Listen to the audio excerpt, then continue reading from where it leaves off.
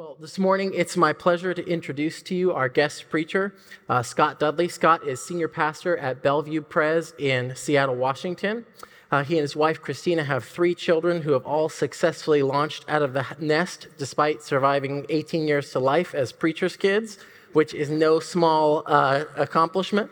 Before serving at Bell Pres, Scott was college pastor and teaching pastor at Menlo Park Pres, and before that, a professor at Stanford, where he's also an alum. He's got even more impressive resume things you can Google and learn about, but we'd be here all day if I were to keep going through those. But I just want to share with you 2 ways that Scott has really impacted my life. One is through his excellent preaching. You will get to experience that in a moment for yourselves if you haven't already.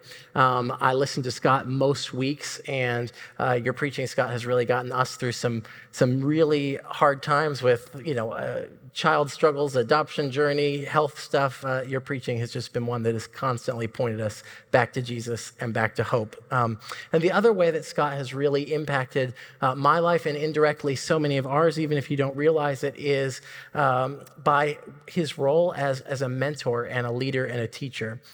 He was as I said, a college professor and a college minister in Palo Alto when Brian was studying at Stanford and working at Menlo. And if you can survive being a college pastor, you can survive a lot of things. It took me about a year of knowing Brian before I realized that Scott and Dudley were the same person. The Scott stories always began sort of like, Scott dispensed some wisdom. The most important thing about preaching, Scott always said was, and the stories where he was Dudley was sort of when there was a story about college ministry and something happening that you can't describe in a church, not from Scott, but from our dear friend Brian. And Dudley had to tell us what we needed to do, or Dudley almost got fired again because of what we did. But I bring this up because that points to that second way in which you've impacted so many of us. It is the way you've impacted us through those that you taught. Jesus identified with a lot of titles, and one of them was teacher. And Scott, you are not just a great preacher, but you're a great teacher because of the way that you have poured into the lives of others. So we thank you for that. Will you join me in welcoming Scott?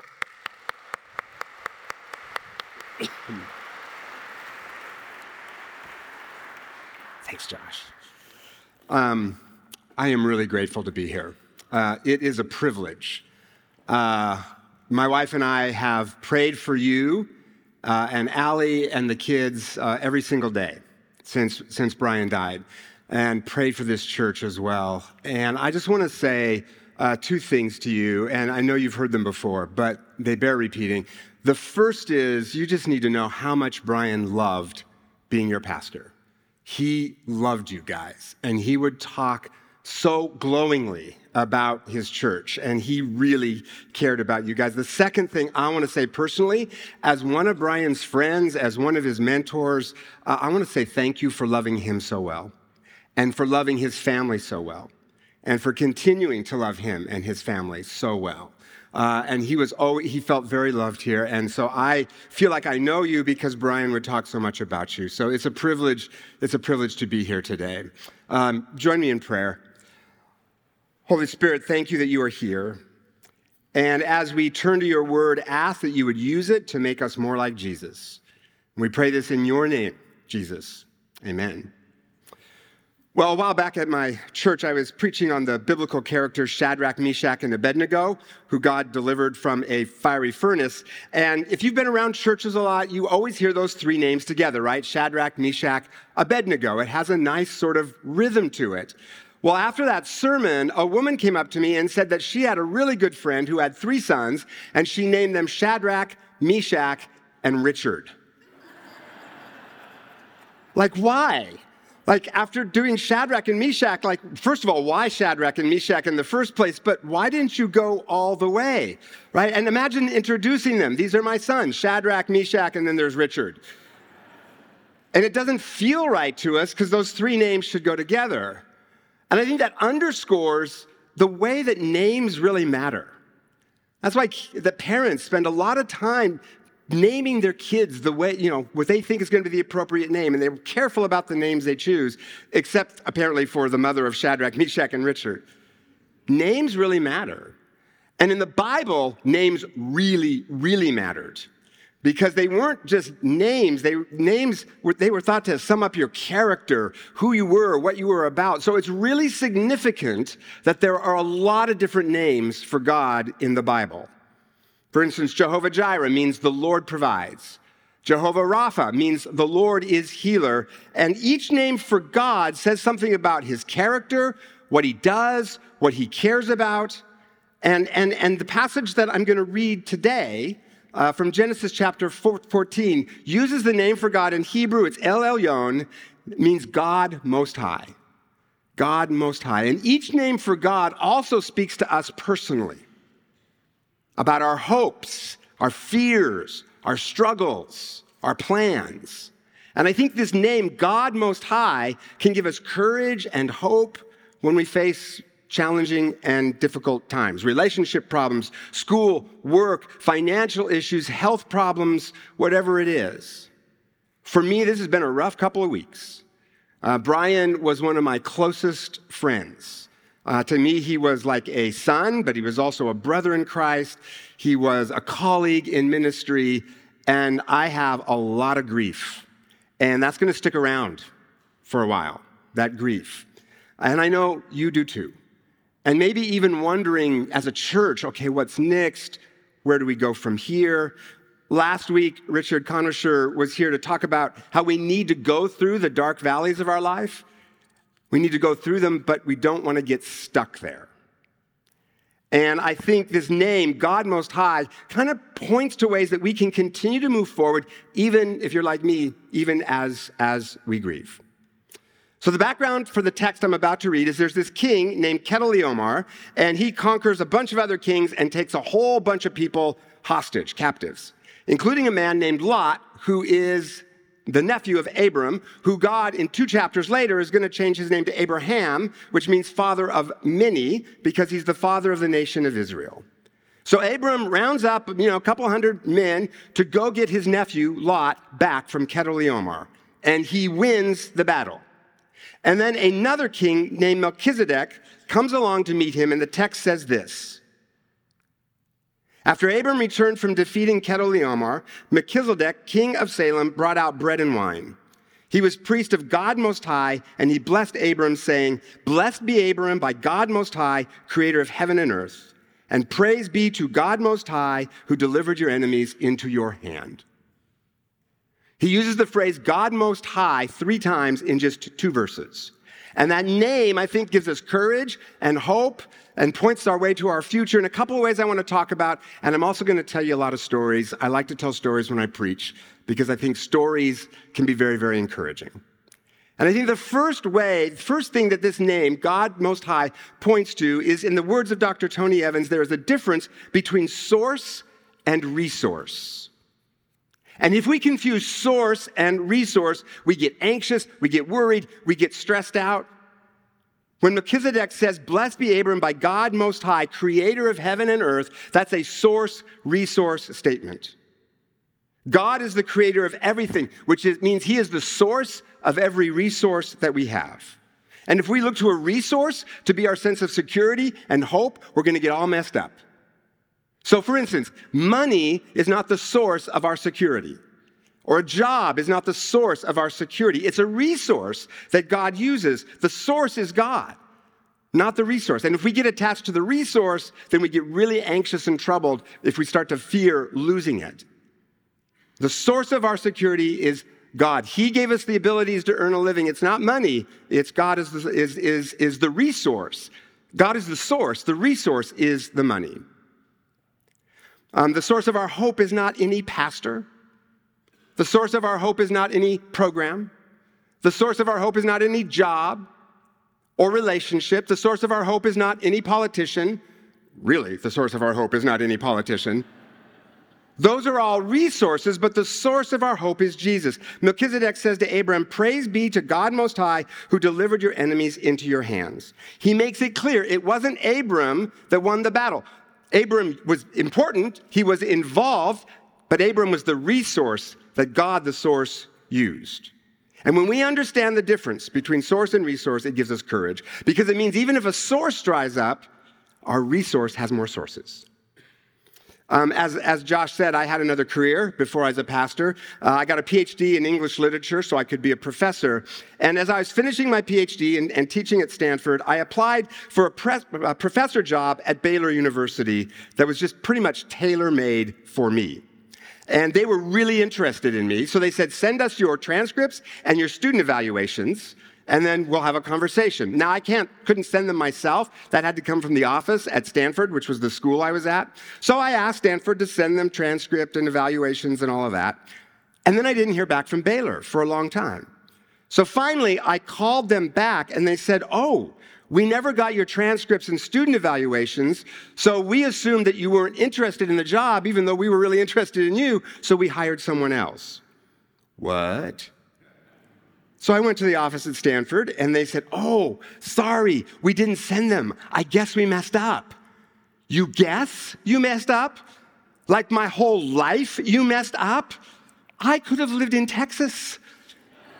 I could have been a Texan, which is way cooler than being a Seattleite, trust me. Well, the hiring for professors is sort of an annual thing, so I had to wait a whole nother year before I could apply for other jobs. Meanwhile, the church I was at asked if I would be the college pastor for 1 year while I waited for the hiring cycle to come around again. And I thought, 1 little year. What harm could that do? 1 little year, 26 years ago, and I'm still in ministry. Because what happened in that 1 little year was I got this amazing class of freshmen who I just loved, and Brian Dunnigan was one of them. And I thought, I just want to graduate this class, so I'll stay for 4, and now I've ended up being a pastor for 26 years. One bureaucrat at Stanford makes one mistake, and poof, I'm a pastor. My resource dried up. The Baylor job, that was my resource. But my source, Jesus, had other resources to send my way.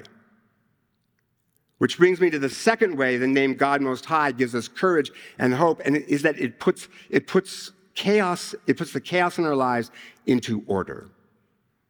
Because it puts our priorities right. To say God Most High means that God is the most high thing in my life. Over relationships, over career, over financial issues, nothing is more important than God. And when God occupies that top place in our life, everything else falls into place better. It's like buttoning a button-down shirt. If you get that top button right, you can do the rest of the shirt. You can close your eyes, you can do it in the dark if you get that top button right. But if you get it wrong, if you put the second button in the top buttonhole, then there's nothing you can do. The shirt's just going to be a chaotic, wrinkled mess, like our lives, if God is not in the top spot in our lives. And you know you've gotten the buttons wrong when you get stressed out, anxious, worried, fearful. It means there's something in your life that's more important to you than God. Because God can never be taken away. We can never lose our relationship with God. If He is in the top place of our life, then the thing we care about most, then we're invincible. Because the thing that we care about most can never be taken away. See, the name God Most High raises the question, who or what is the ultimate authority in our life? We all think we're self-directed people, but we're not. Someone else, something is always telling us what to do.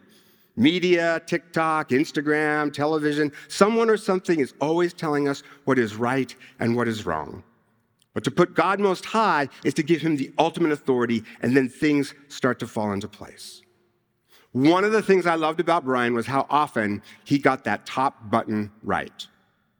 When he was in college and all the way through seminary, I called him a young man in a hurry. He really wanted to lead a church, and the sooner the better. And when he got out of seminary, he got basically his dream job. For a first job, great job in La Jolla, California. I think it was even on the beach. I think the church was even on the beach. It was like perfect. And he accepted the job. Well, he and Allie were dating at the time, and the plan was he would move there and she would find a place to live in California. They would continue dating. 2 days after he accepted the job, he called me. And he said, Scott, I accepted the job, but I think I need to back out of it. And I said, why? And he said, well, Allie agreed to move out here, but I feel like maybe I kind of pressured her into saying that. And I feel like that's not maybe going to be the best thing for her. to move out here. So I think I have to call him. Even though I accepted, I think I have to call him and say, I can't come. And Scott, do people ever do that? And I said, no, Brian, people don't do that. And he said, will it look bad? And I said, yes, Brian, it will look bad to them. I said, but tell me more. And we talked, and then I said, well, before you make that phone call, are you sure you don't want to talk to Allie a little bit more? And he said, no, I don't. I think I did pressure her. I don't think it's best for her. And he said, Scott, this isn't about what job I get or don't get. This isn't about how quickly I can become a senior pastor. This is about the man that God is calling me to be. And I don't think it's good enough to be the man that would have given up this job for Allie. I need to be the man who did. And so he did. For a guy for whom career was so important, that was a big sacrifice. But talk about getting that top button right. His priorities were in the right place. And because of that, everything else fell into place. He did get married to Allie. He did become a senior pastor. It all worked out. But he had to put God first.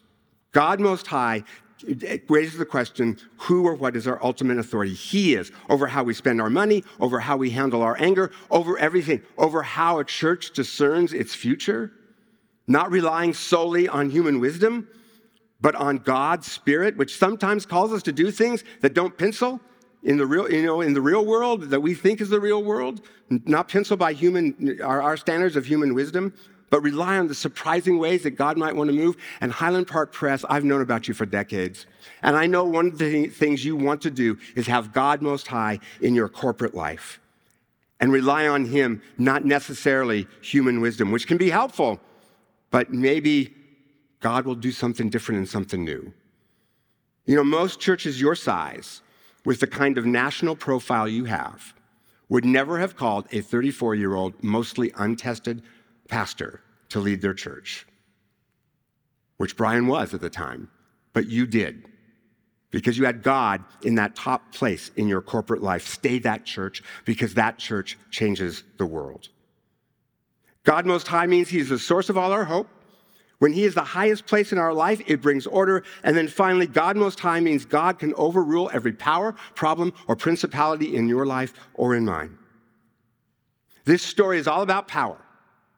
A king named Chedorlaomer takes a bunch of people hostage. Abraham isn't nearly as powerful as this king. He doesn't have a big army. He's outnumbered. He's outgunned. But he goes to rescue his nephew anyway, in spite of the power difference, because he knows that God Most High can overrule everything and everyone. What kings are dominating your life right now? A relationship issue, finance issue, job, school issue, a boss you can't get along with. They may outrank you. They may have more power than you. They may have more social status than you. They may seem higher than you, but they are not higher than God Most High. And he can overrule anything. This name calls us to do a deep dive. What are the things we are serving? What are the things that we are obeying other than God? Following other than God. And when we're worried about money, career, social status, whatever it is, don't let those things boss you around, because God Most High can overrule them. And this text points to just how strong God is. After the battle, it says, then Melchizedek, king of Salem, brought out bread and wine. Bread and wine. Does that remind you of anything? Communion. Right? Where we remember Jesus' death to pay the price for our sins, but also his resurrection. And the New Testament book of Hebrews makes this connection when it says, we have this hope as an anchor for the soul, where our forerunner Jesus has entered on our behalf. He has become a high priest forever in the order of Melchizedek. Melchizedek was priest of God Most High, without father or mother, without genealogy, without beginning of days or end of life, like Jesus. Resembling the Son of God, he remains a priest forever. In other words, the New Testament says that Melchizedek is a foreshadow of Jesus, God Most High in human form, who was raised from the dead, showing that he can overrule even death. Our conventional wisdom says that our problems are often insurmountable. Our conventional wisdom often says our problems are too big for us, or even too big for God. But conventional thinking also doesn't acknowledge that people can come back from the dead, but Jesus did. I met a man several years ago who worked at as a cargo handler at Seattle Airport, where I live. And he said that one time some friends of his were unloading the section of the plane where pets are kept, and they found that one of the dogs was dead. So they panicked and told the owner that the dog had ended up in Phoenix somehow, and he should come back the next day. This is a true story. Meanwhile, they went to the animal shelter to find a dog that looked like the dog that was dead, and they got it to pass it off as this guy's dog. True story. So the next day, the guy showed up, and they brought out his dog, and the guy said, "That's not my dog." And they said, "Yeah, it's your dog. I mean, he just looks a little different. Jet lag, he's fine." And the guy said, "No, I know that's not my dog. My dog was dead. I was shipping it back to be buried."